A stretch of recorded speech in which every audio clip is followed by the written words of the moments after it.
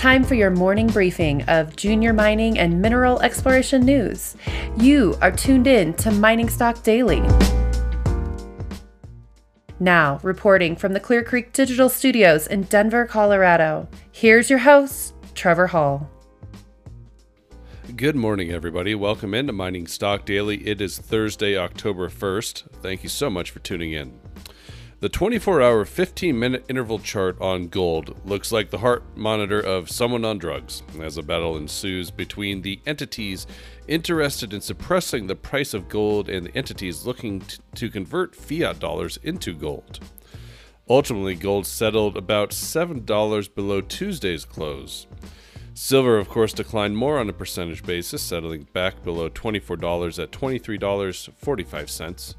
The mining stocks also experienced wide swings in price and ended up marginally lower on the day.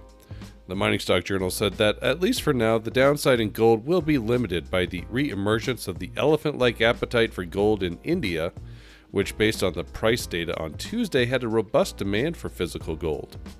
The newsletter noted that a crucial part of the Indian equation is that the gold has to be physically delivered, as opposed to just an accounting entry in the unallocated section of a London Bullion Bank vault. Finally, the Mining Stock Journal will be updating bullish information on a junior exploration company whose market cap is ridiculously low versus the resources estimate released on Monday. We'll get to the news out of the miners and explorers here in just a quick moment, but first a mention of today's sponsor. This episode of Mining Stock Daily is brought to you by Integra Resources. Integra Resources trades on the TSX Venture with ITR and on the NYSE American with ITRG. It is advancing its past-producing DeLamar gold-silver project in southwest Idaho through drilling and exploration. The latest resources estimate, released last summer, showed approximately 4 million gold-equivalent ounces in the measured and indicated category. The maiden PEA for the project established a net present value of $473 million and an IRR of 43%. The management of Integra successfully sold its previous brownfields project for $590 million in the summer of 2017.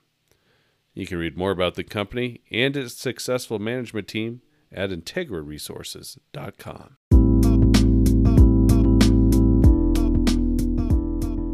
All right, here's what you need to know this morning. Corvus Gold announced assay results from its current drill program at the Motherlode project with a successful expansion of the new Central Intrusive Zone, or CIZ, and upper oxide targets.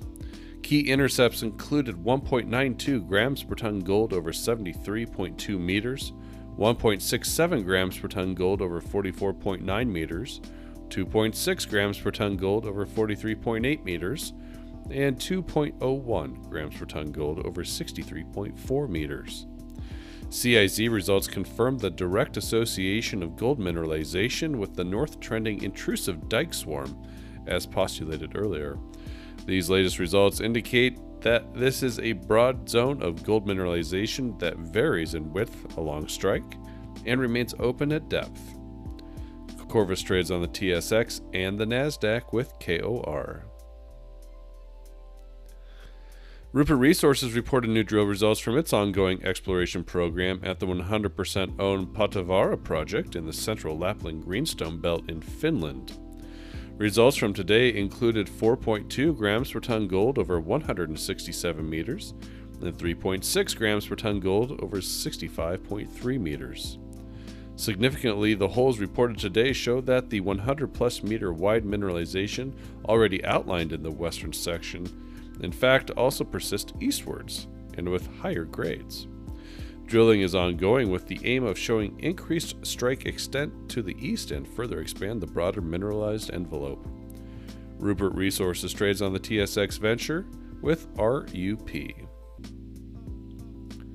Golden Minerals received final assays from its resource definition drill program at the Rodeo Gold-Silver project located in Durango, Mexico. Assay results from the final 14 holes of the 35 holes drilled in the 1,400-meter drill program show continued wide zones of near-surface gold mineralization.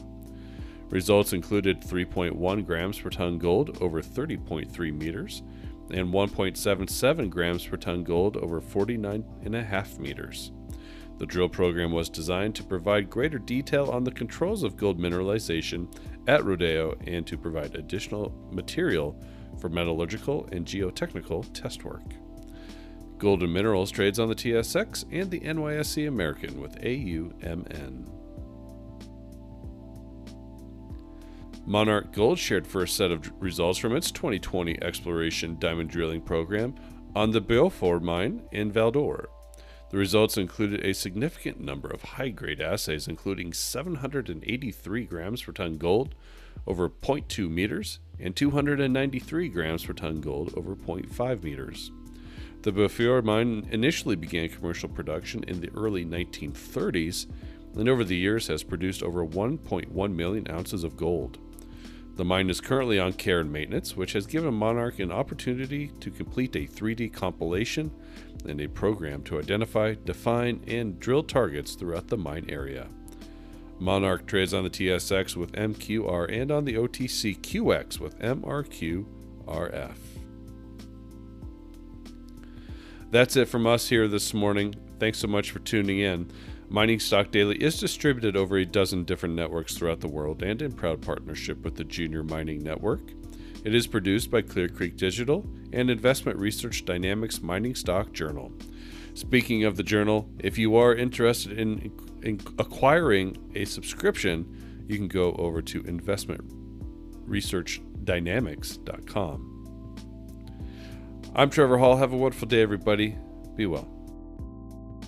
Mining Stock Daily and its affiliates are not responsible for any loss arising from any investment decision in connection with the material presented herein.